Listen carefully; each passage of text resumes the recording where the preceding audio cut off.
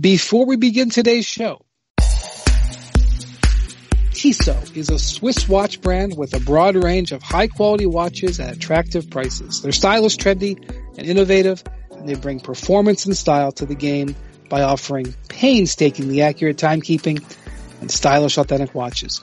That's why Tissot is the official watch of the NBA. Each one of Tissot's timepieces delivers quality performance and traditional luxury. Tissot prides itself on precision and style of its classic, sport, and contemporary collections while committing to make excellence accessible to everyone. Shop the latest timepieces at TissotWatches.com. Tissot, this is your time. And follow hashtag This Is Your Time and Tissot.us on Facebook and Instagram for more information about Tissot.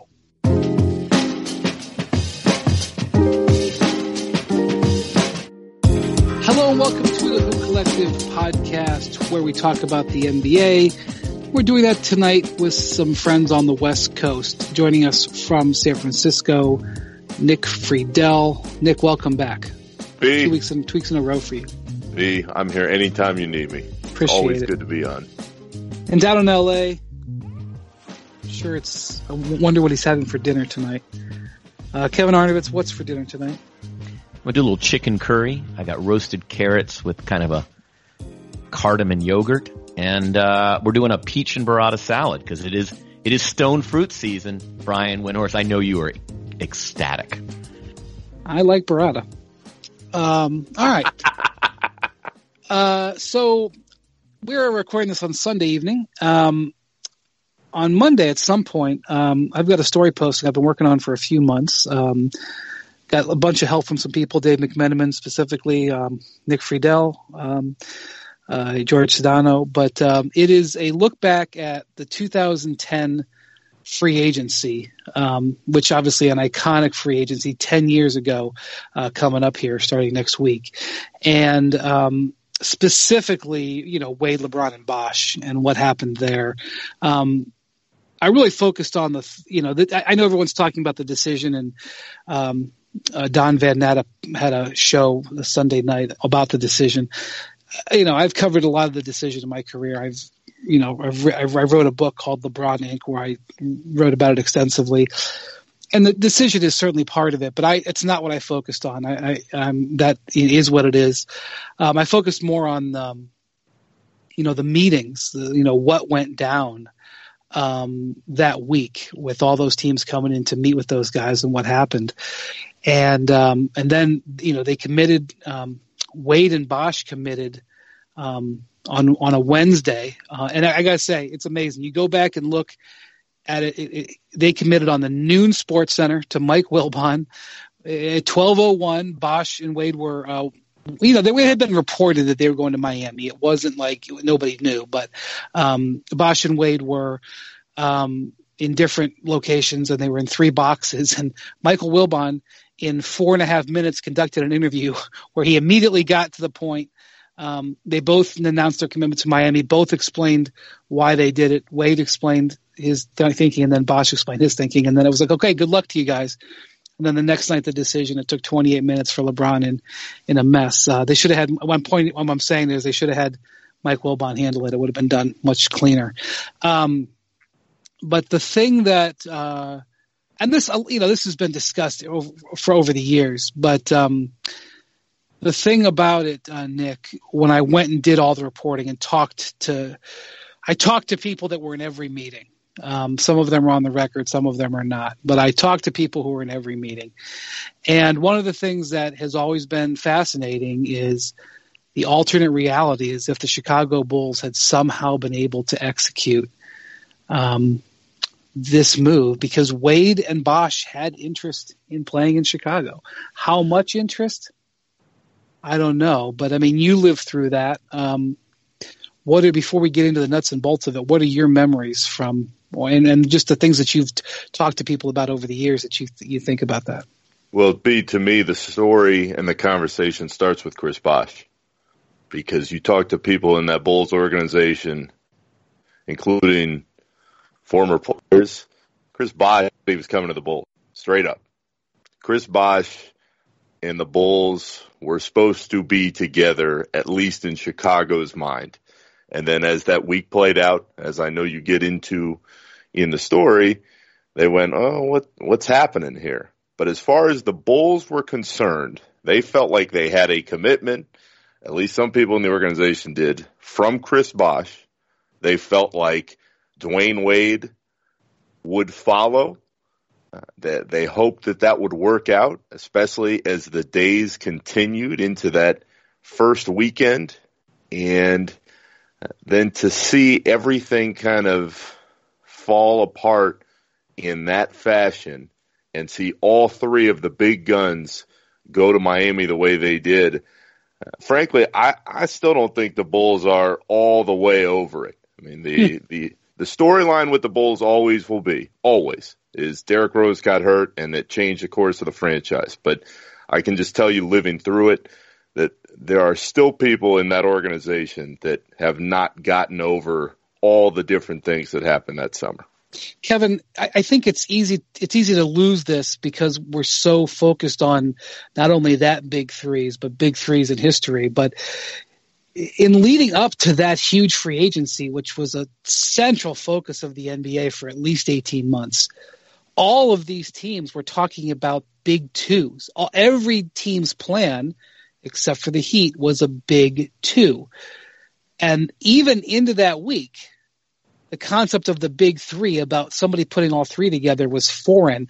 And that's one of the things that was difficult as I went back and put this together, is to really tell the story. The idea that somebody could pull off all three of these was really unthinkable, even in that week in 2010. Well, right. And I'm sure you get into this in the piece, but the reason is salary structure, right? Like, to create essentially 3 max slots is, I mean, and I'm sure you go through the spreadsheet gymnastics that Pat Riley and Andy Ellsberg and all the folks in Miami had to go through, because look, there's very specific parameters to the cap. And, guys like us who cover it just take it for granted. Fans have gotten amazingly literate in sort of the contours of the cap. But, I mean, I didn't even think it was financially possible to strip down a roster to the point where you could add 3 guys who were undisputably max superstars. Well, you needed about $50 million to do it all at the max, and the cap was around $58 million. Right. And the thing was that they didn't all take the max. They took slightly less than that, which made Miami do it.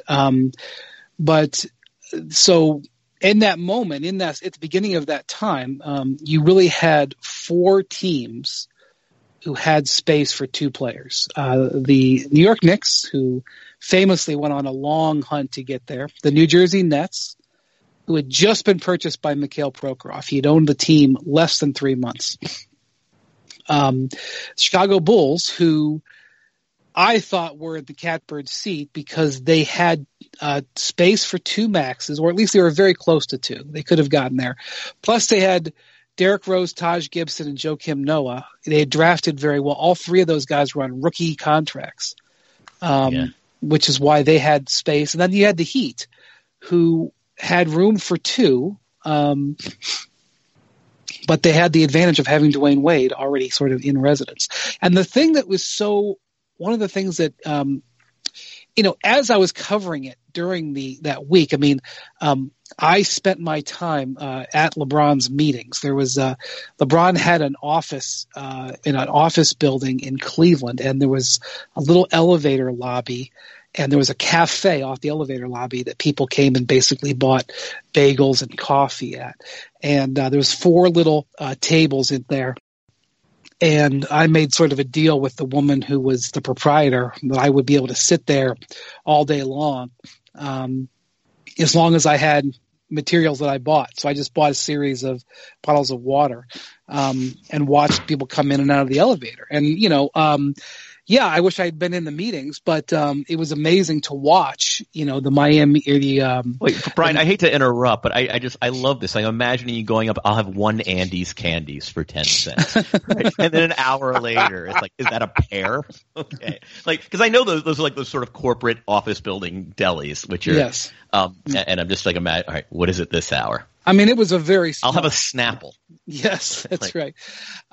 So I basically was just, and Twitter was in its infancy. I remember at the start of the week, I had 17,000 followers. And after those 3 days, I had shot up to 35,000 because I was tweeting like the arrivals, the comings and goings. And basically all I was seeing was who was coming in and on and off the elevator, basically reporting who was there. And, I just remember that the Nets were the first one in, and Prokhorov came in with Jay-Z.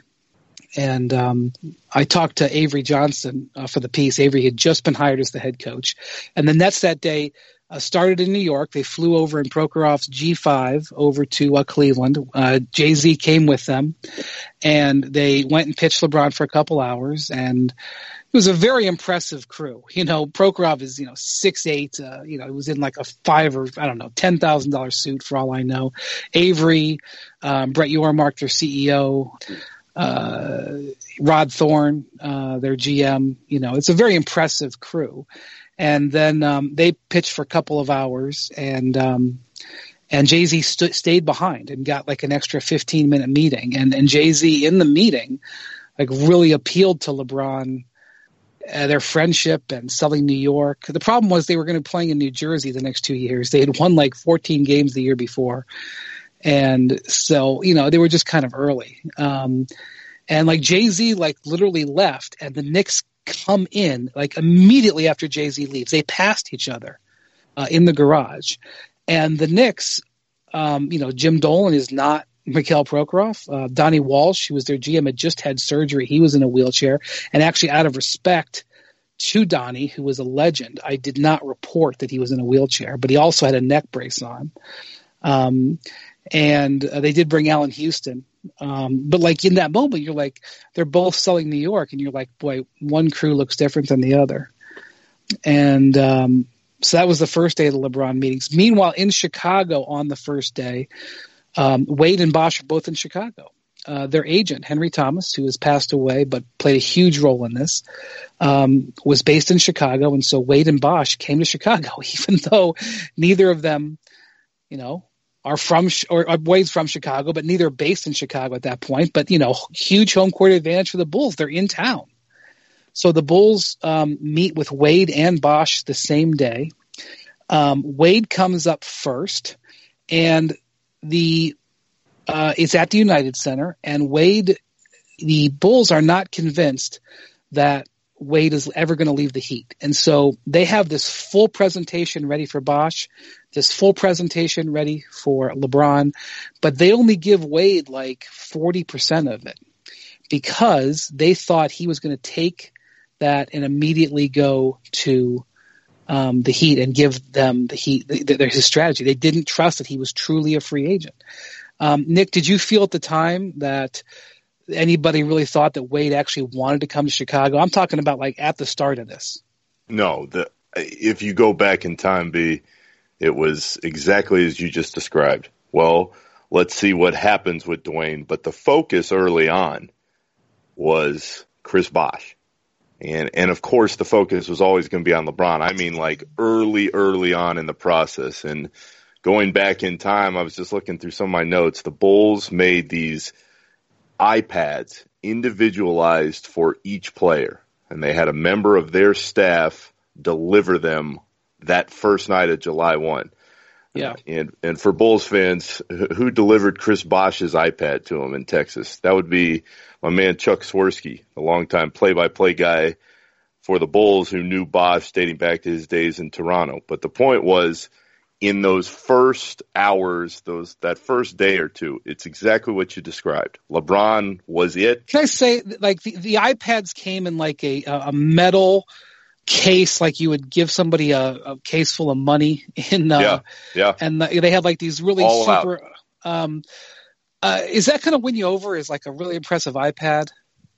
But I mean, I guess it was something, right? They were ahead of their can't have a time. Hello Kitty case. I mean, what else are you gonna do? But and for people that are trying to figure out what this looked like, what we're trying to describe, when you go to a restaurant and you see a restaurant have a menu that's suited for what they have to offer, that's what the Bulls were trying to sell in that moment. It had lists of schools for the players that had kids. It had tips about the city. B, I know you get into, there were pitches from Oprah. I mean, yeah. there were all kinds of different layers to each player's iPad. And the Bulls took a lot of pride in the time and the work that their media department put into those pitches, because any question they felt like any free agent had would be answered by hitting a button. But the point is, in that moment, the feeling was, let's get Bosh. Maybe he can sway Wade, and then who knows what can happen with LeBron. But early on, and this ties back to what we said at the beginning, there was such a feeling of Chris Bosh is coming to Chicago, and at least we have that first domino that we need. Yeah, so while Wade – but here's the thing. Wade loves the pitch. Slips on a Bulls number 3 jersey, which is in his – he actually had a film crew with him. It's in his documentary that just came out. And, like, if you look at his face when he puts on the jersey, like, there's a twinkle in his eye. And it's a $48 million twinkle a few years later. But well, that's true.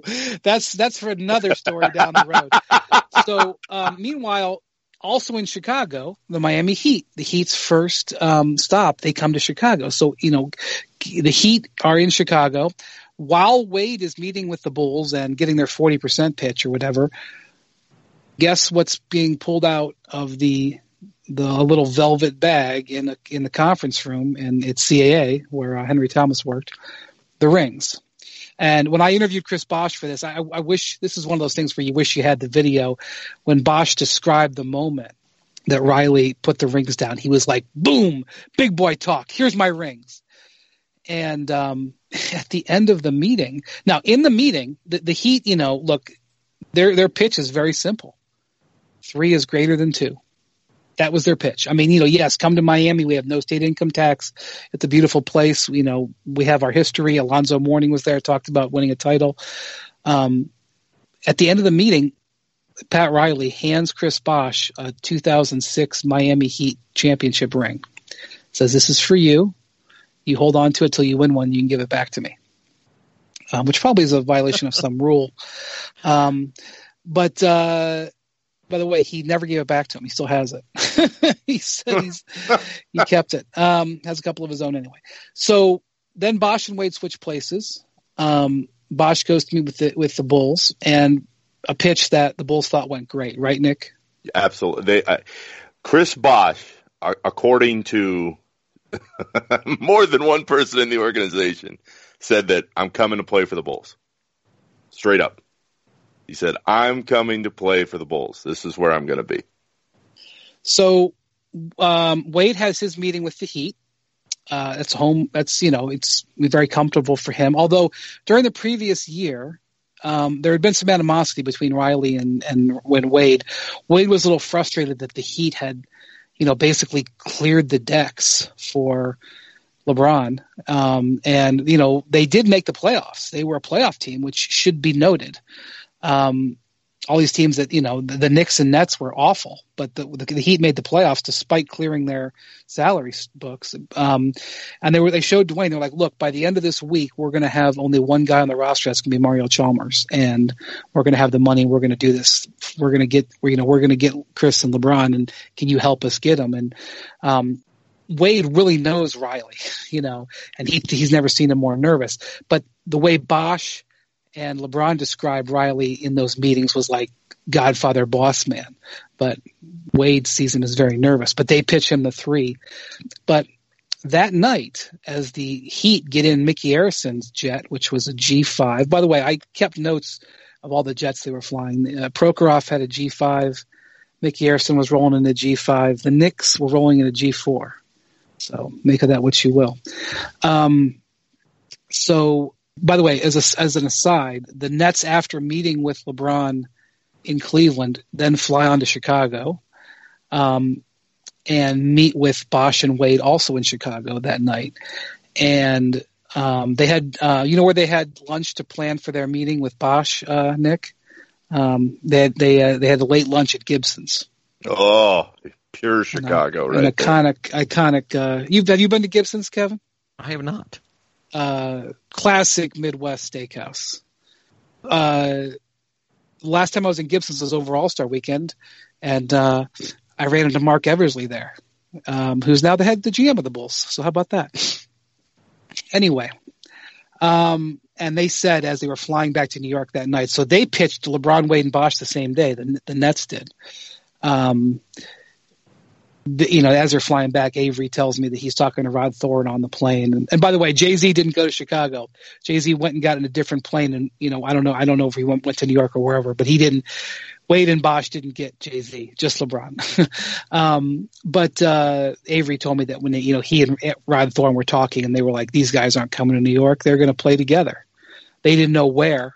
But Avery was like, these guys are going to play together. So Avery had that read. And I will say this about Avery. Avery was the first guy in the league to tell me, like, LeBron's going back to Cleveland.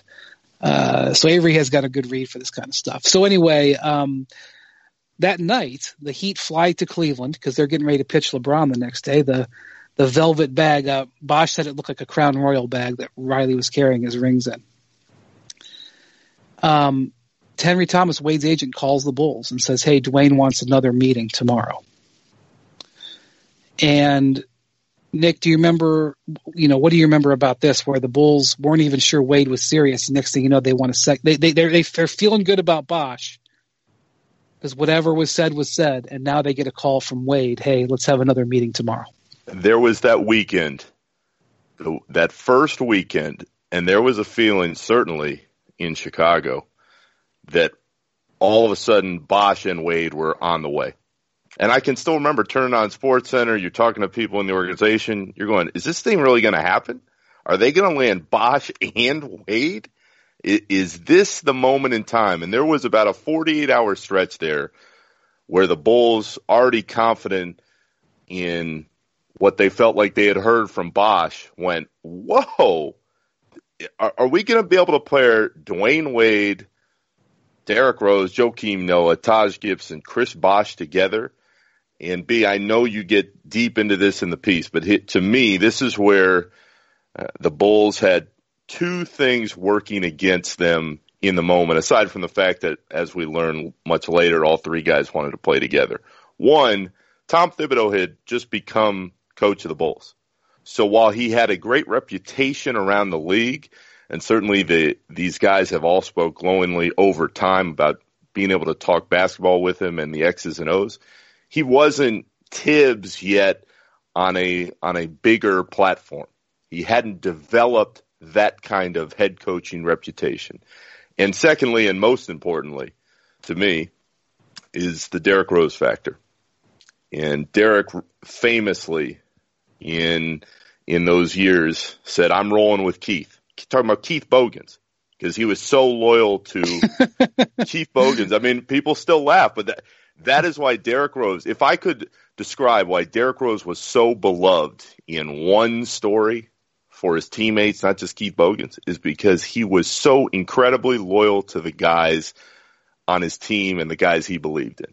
And he said, I'm rolling with Keith. And again, to this day, because this summer was so important on so many levels, the Bulls officials and the people that lived it, they always wonder if Derrick had taken more of the center stage approach in the recruiting aspect of things, would that have changed what ultimately happened? Well, we're going to talk about that in a minute. But, Kevin, the Heat fly to Cleveland that night. Wade says he's never seen Pat Riley more nervous. The Bulls, to a certain extent, must have done really well in their meeting with Bosh. And now by the way, it was reported. It wasn't like it was unknown. It became public that Wade wanted a second meeting. Even though the Heat were on the verge of one of the greatest coups in the history of NBA front office dumb, I wonder how well they all slept that night in Cleveland. It's funny, hearing you guys tell this story, you forget, and someone said it earlier, just how Chicago just had everything, right? Like Rose is essentially, if you add two to Rose, you have a big three, right? Like Noah's establishing himself as this finesse center on offense who's one of the 3 or 4 best defenders in the league. It's like they were stacked. And, it's funny, looking back we tend to forget that. We tend to forget that if you were sort of drawing up a pros and cons, two sides of the ledger for each of the 5 teams that are pitching, that to say nothing of the pedigree of the organization. Like, it's funny to hear Nick talk about this media production because it's like, you're the freaking Bulls. Like, you're the Bulls. You're the Chicago Bulls. So you're in a top 3 city, and you're the most prolific team in North American professional sports in the last 20 years because you have 6 titles. It's like, and so this is a fun exercise because I just forget. Like, of course he's nervous. Like, the Bulls have like a ton of cards in the deck. Hey, real quick, I just wanted to take a quick pause here to tell you about an important story in the sports world. On Tuesday at 7:30 Eastern, ESPN presents the film Blackfeet Boxing, about the fight for respect, identity, and acknowledgement. There are no scorecards or knockouts on the reservation. The prize at the Blackfeet Boxing Club is far more vital: survival. According to the United States Justice Department, Native American women are 10 times more likely to be murdered than non-Native women. More than 1 in 3 has suffered rape or attempted rape, and more than 80% will experience violence at some point in their lives. On the Blackfeet Reservation in Montana, these are not statistics. They are stories of lives, of families, of loss, and pain. Again, tune in Tuesday, June 30th on ESPN at 7:30 Eastern for Blackfeet Boxing. So Riley meets with Leon Rose, who is LeBron's agent now, president of the Knicks, meets with him that night at midnight at the Ritz-Carlton in Cleveland. And basically, again, their pitch is 3 is greater than 2. So on day 2 of free agency, the Heat come in and pitch LeBron. They get there 45 minutes before LeBron does. Nick Harrison, his son, who is now the CEO of the Heat, Alonzo Mourning, Andy Ellisberg, who's their GM, but when he's Riley's number 2, whatever his title was then, Riley and Eric Spoelstra. And by the way, I want to point something out. Out of the 6 teams that pitched LeBron, okay, all of the people that came, owners, GMs, presidents, players, almost all of them are gone. Jim Dolan is the only guy. I guess Allen Houston is still with the Knicks, but Jim Dolan and Allen Houston, whatever Allen's role is, Jerry Reinsdorf, I guess John Paxson is still with them. All 6 of those folks are still with the Heat.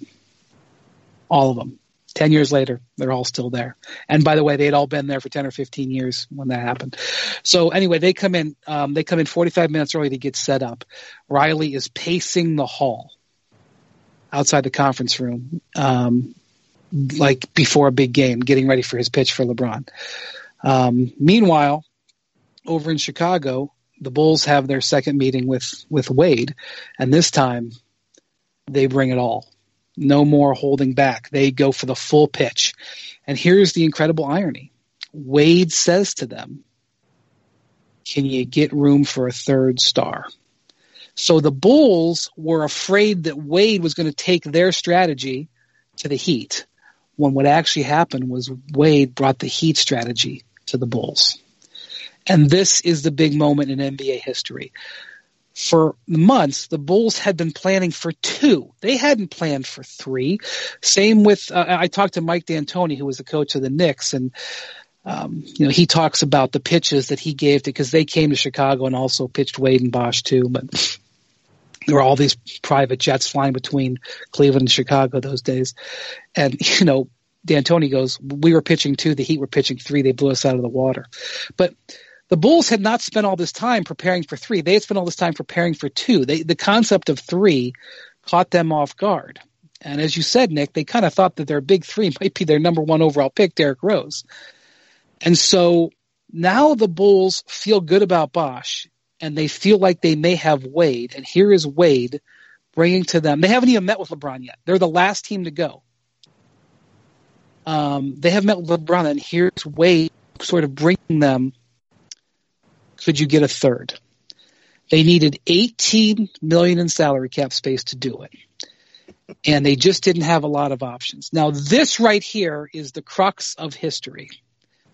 The Heat had the advantage of and the Heat had been making little teeny moves along the way. They made a deal at draft night where they traded away their first round pick into Dwyane Cook, and it cleared $3 million.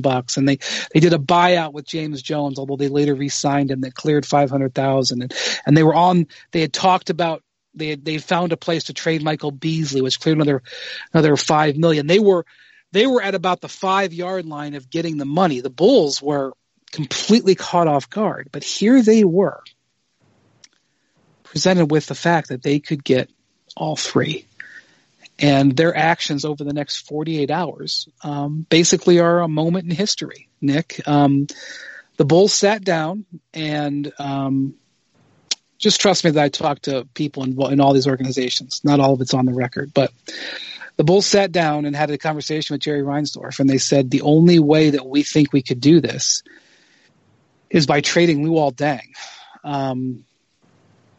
And they either had to trade Luol Deng to a team that could just take all of his salary. And by the way, Luol Deng was a good player. He had not yet been an All-Star. He actually had the best year of his career the next year. He made the All-Star team for the first time. He had 4 years and $48 million left on his contract. And so they either needed to have somebody take all of the money, or they needed to use Luol Deng in a sign and trade to Toronto, Cleveland, or Miami for one of those three guys in a sign and trade. That's what they needed. They might have had to trade another player or two. They might have had to lose Taj Gibson to make the space, but that's what they needed.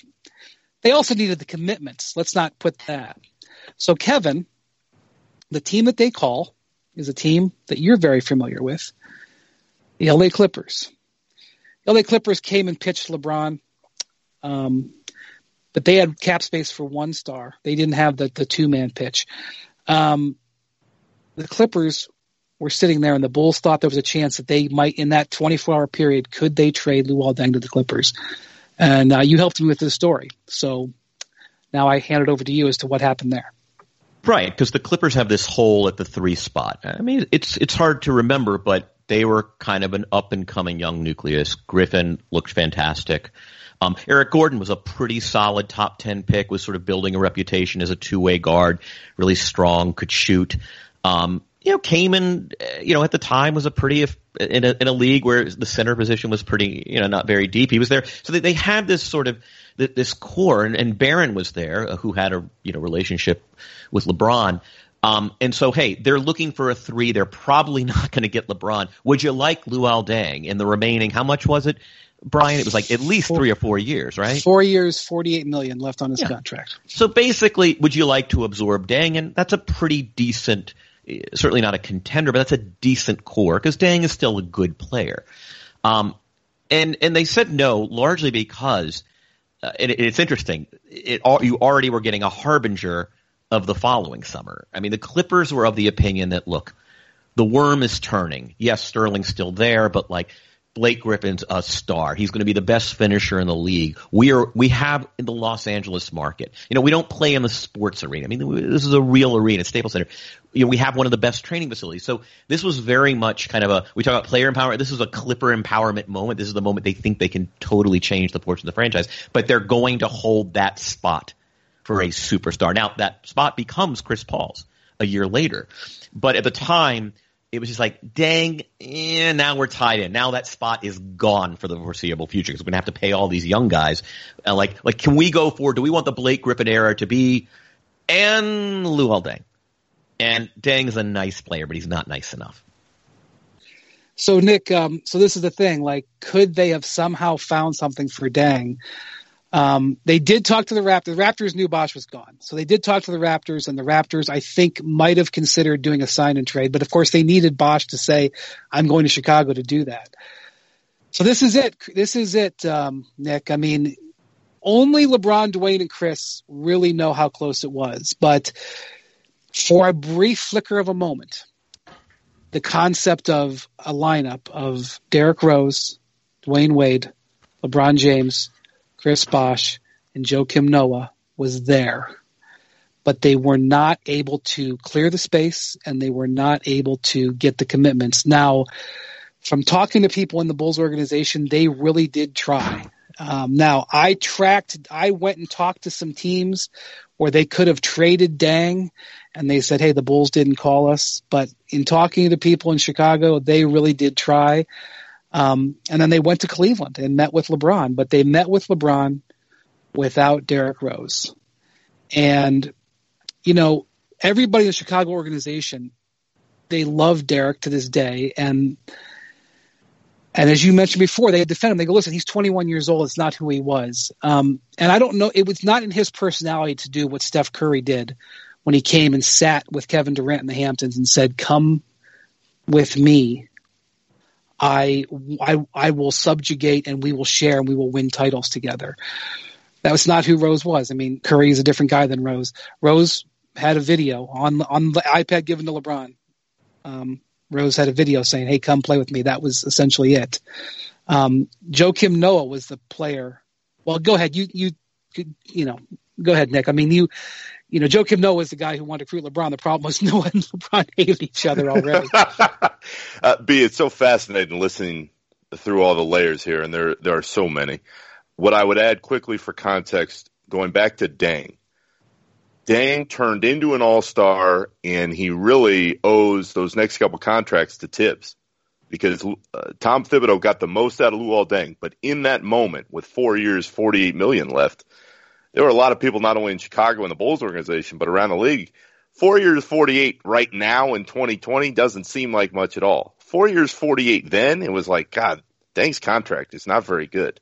But here's the thing. Should the Bulls have been offering – here, take 2 first-round draft picks, too. They should have offered. In hindsight, they should have offered anything because that team that you described with Joakim coming into his own, Derrick would then go on to win the MVP award, Taj Gibson, LeBron, Wade, and Bosh, that team wins the title, period. They won 60 games next year anyway. They exactly. Got Carlos Boozer, Kyle Korver. Yeah. That team was unbelievable, and that's why the Bulls personnel, they will always hold out that soft spot for what could have been because there's no doubt in their minds at all that they could have won that next title. But to your point about Joakim, and this is where this thing is, it's just so interesting. You and I were at this game. It was in December the year prior, and I don't know if we can say this word, but we can say it. Come on. Okay. Joakim called LeBron midway through the game. LeBron was dancing in front of the Bulls bench. Literally, he was dancing. They were taking fake pictures, and Joakim was like, "You're a," and LeBron not only heard it, but Joakim didn't back off. He meant exactly what he said. Another reason why he was so beloved in that Bulls locker room because the Bulls were getting crushed, but he stood up for everybody on that bench because everybody's like, is this guy for real? Talking about LeBron.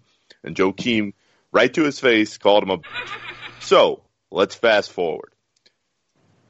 6 months later, Derrick, and it's so interesting to me, B, because I talked to Dwyane Wade about this the year after. And Dwyane Wade said, Derrick Rose is right now, pride-wise, where I used to be. And he said, there will come a time when Derrick knows that he can't do it on his own, and he's going to need other stars to help him win a title. But in that moment, Derrick thought that he could be the best player on a team that won a title. Well, he won the MVP. He wasn't totally wrong. He wasn't off, but history has proven that they probably always needed that one extra piece. And that's the difference now.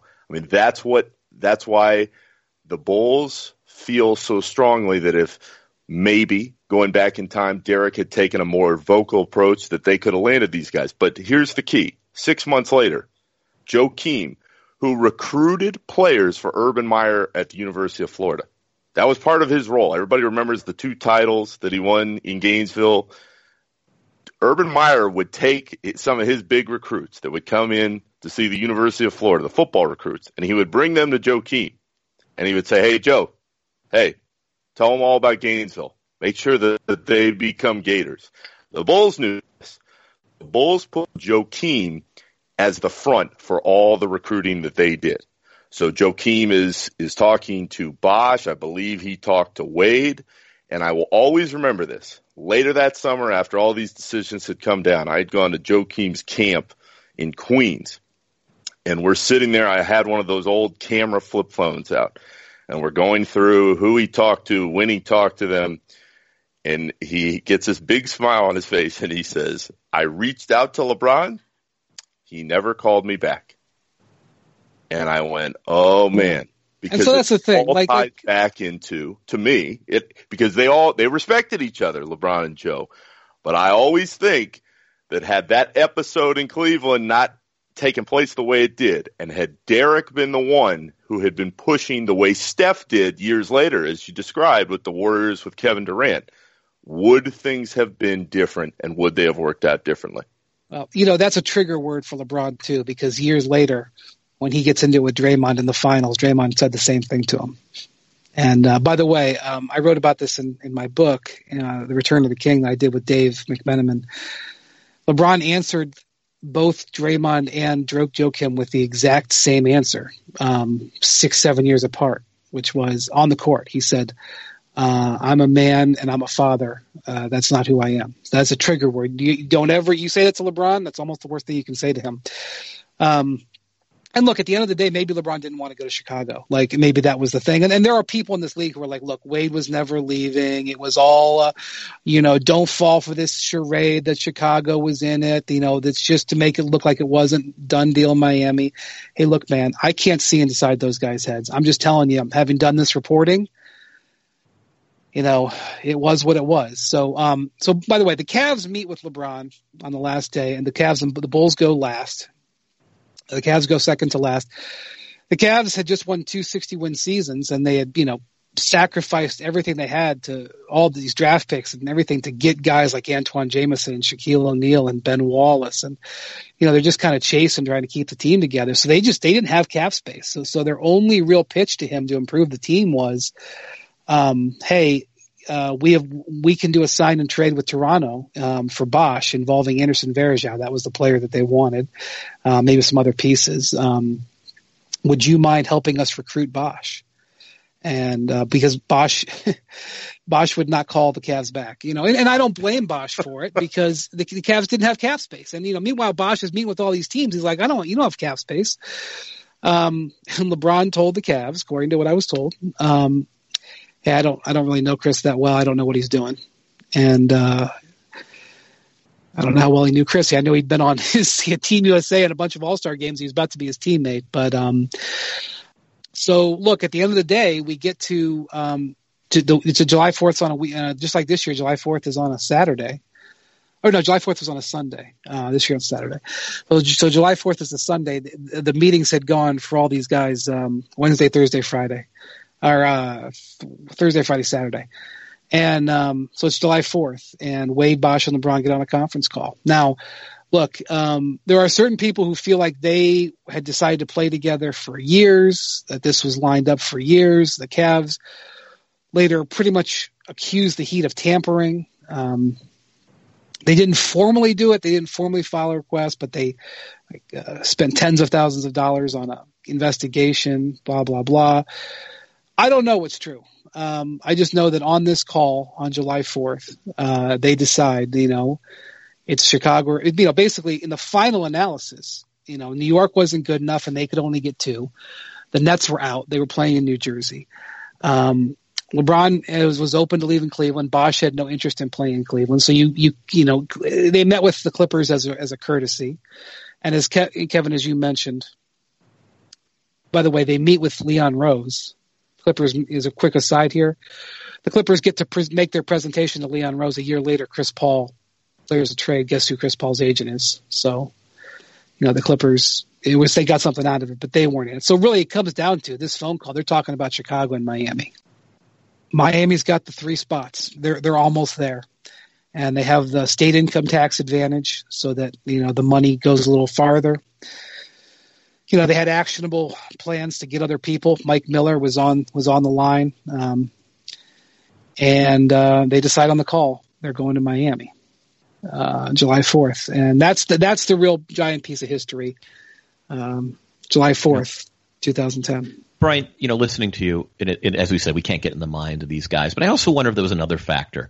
The fact that Chicago had a stacked team actually work against them in this sense. The three of them get together. They go to Miami. They are the Miami Heat. Like, at the end of the day, Chicago is sort of this pre-existing entity, right? The Bulls, I mean, Derrick Rose was, 1 year removed from an MVP award. And, joining the Bulls there as you're kind of creating the Heat. Obviously, the culture was there and Riley and the rest of it. And there's some mystique around the Heat. They're regarded as a gold standard franchise in terms of culture and all that stuff. But, just listening to you, it's like, all right, so we can go to Chicago or we can be the Heat. Like, we can just sort of lay down, we'll bring in the guys we want as role players. And I just wonder, just listening, like, that would seem more appealing to me. But Kevin, I'd push back. I'd push back quickly on this part of it. In that moment in time, it was more hope and hype around Derek and Joe than it was reality. The Bulls were selling. They were selling Derek's going to be great, and Joakim can really turn into a player. And it's one other important key to note. The Bulls, on top of everything else, guys, as we're going back through all the selling points, they were selling the city and the brand of the Chicago Bulls. And here, Kevin, this is where I think, and again, as B said, only LeBron, Bosh, and Wade know, but that, I think, at least in the moment, might have played against the Bulls. Because instead of thinking of, this team could be really good with Derrick Rose and Joakim Noah, it was, hey, this is Jordan's team still. This is Michael's team. Do we want to win with Michael's team? And I remember in that moment, there was a lot of talk, not only around the organization, but in the city of, do these guys, especially LeBron, does he want to take on that mantle the same way or go to a brand new fresh start with a team that has had success, certainly, but didn't have that kind of mystique around. The other thing, let's not undersell the fact that Pat Riley was the guy. He's his track record, and he's a champion, and he had the rings. In addition to the fact that these guys may just prefer to live in Miami versus Chicago. If Pat Riley was running the Bulls, maybe they would have been. I mean, and it's not even to take a shot at the Bulls. I mean, if Riley was one of the greatest executives of all time, if Pat Riley was running the Bulls, maybe the Bulls do close. And I still say, B, if Tom Thibodeau had the success that year, had 1 year under his belt as the Bulls coach, instead of coming in when he did fresh, nobody really knowing him as a head coach, I think that could have changed it too. I really do. Yeah. We'll never know. So the Heat obviously closed. There's more in the story about stuff that happened after they committed, because the Heat, there was a couple of sign and trades that got negotiated. Just one little detail before we go. After the decision, the next day, Pat Riley calls the Heat or calls Cleveland and says, hey, do you want to do a sign and trade? And the sign and trade was important for the Heat because doing the sign and trade allowed the Heat to reduce the amount they were giving LeBron the first year so that they had maneuverability to make other signings. They really wanted to do it. But he thought he might get hung up on because, the Heat had a plan for this, but then they saw Dan Gilbert's letter and the Heat were like, even in the euphoria of LeBron committing, they were like, well, forget about the sign and trade. So Riley calls the Cavs, Chris Grant, who's just become the GM, and Chris says, all right, I'll see if I can talk Dan Gilbert into it. I don't know if I can talk him into it. He calls Dan Gilbert, who's in Idaho at the Sun Valley Media Conference, and says, we got to do the sign and trade. It's, it's vital. As bad as we are right now, we have to get something out of this. We can't lose it for nothing. And so Chris talks him into granting the sign and trade, like less than 12 hours after the release of that letter. He talks him into actually helping LeBron out because it meant more money for LeBron. Which is a miracle in itself. That was a conversation I'd like to have been on too. I would like to have been on those two calls, the three-way call between Bosh, Wade, and LeBron, and the call with Dan Gilbert. They convinced to trade him. And by the way, gives up his rights to really complain for tampering because they traded him. Brian, I have a question for you I was thinking about, and you might know.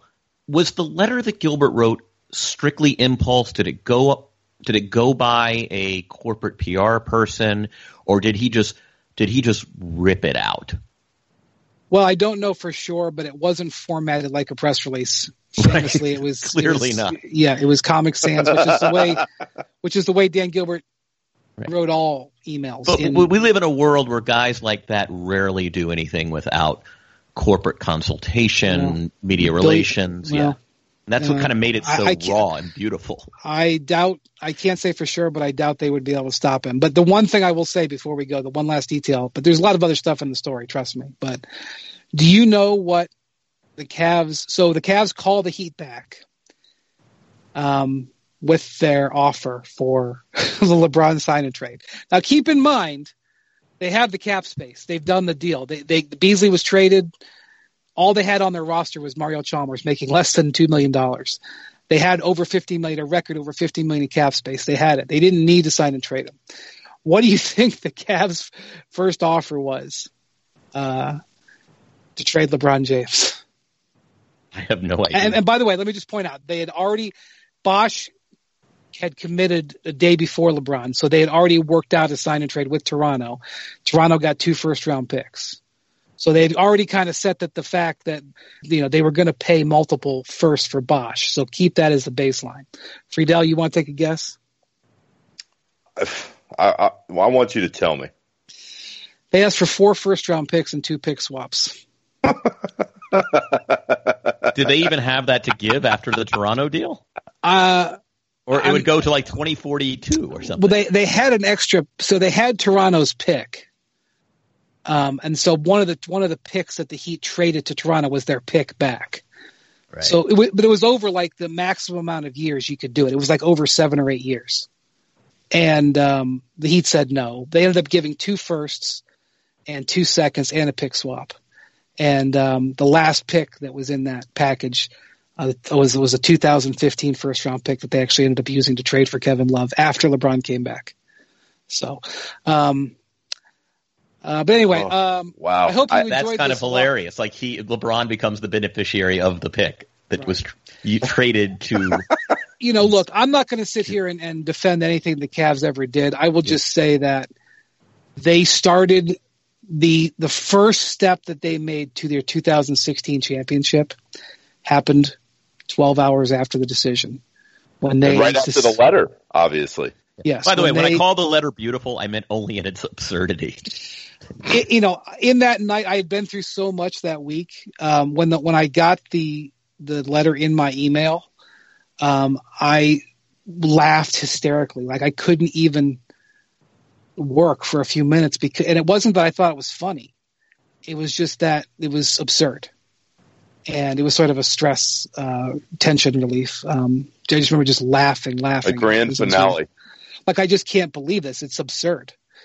But I will say that the first step that the Cavs took towards winning their 2016 title happened 12 hours after the decision in agreeing to that sign and trade. And a year later, the Cavs drafted Kyrie Irving and Tristan Thompson. So within a year, they had drafted 2 of the 5 starters that they needed, and they had assets that ended up helping them get Kevin Love. But that's another podcast. I want to add this real quick, because now I'm interested after Kevin's question. I am so intrigued as LeBron, Wade, and Bosh watched The Last Dance, if they had second thoughts about the decision that they made in 2010.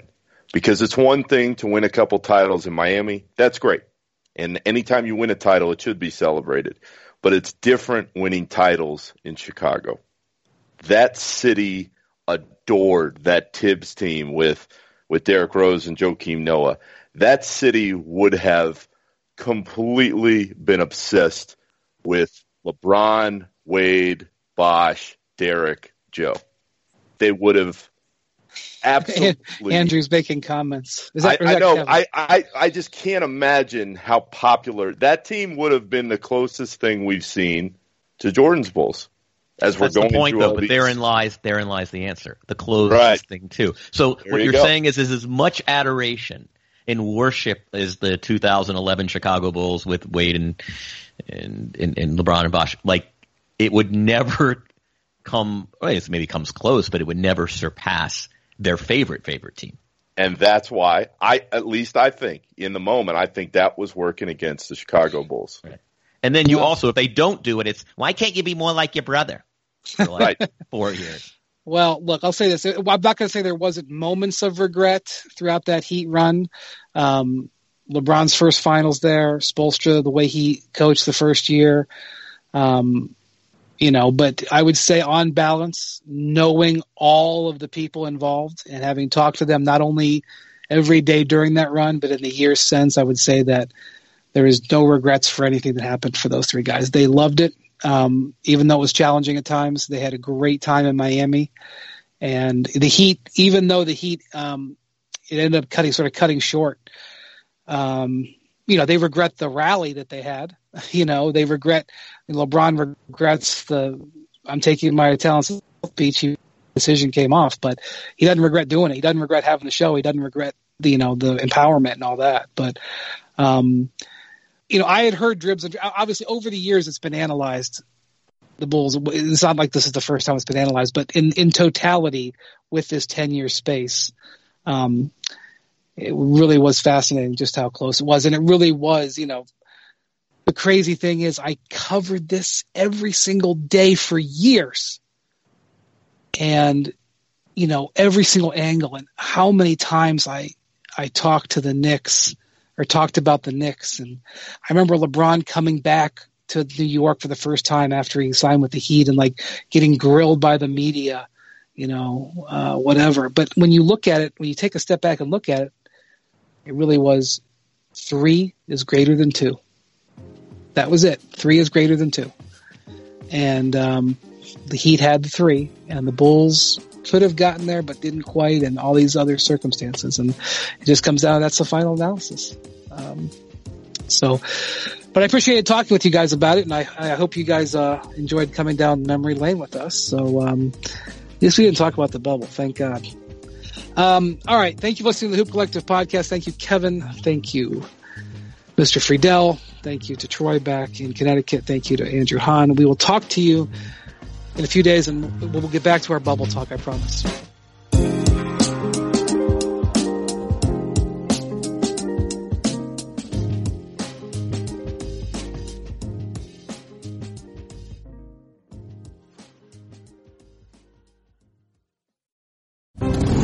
Geico knows there are many reasons why you ride. From the thrill of the revving engine and pure adrenaline of flying down the highway, to the confidence of knowing that Geico always has your back with 24/7 access to claim service. But Ari Snyder has one reason in particular. I have extremely large upper arms. They won't even fit into most shirts. Thankfully, biking really embraces vest culture, so I feel accepted. Geico Motorcycle. 15 minutes could save you 15% or more.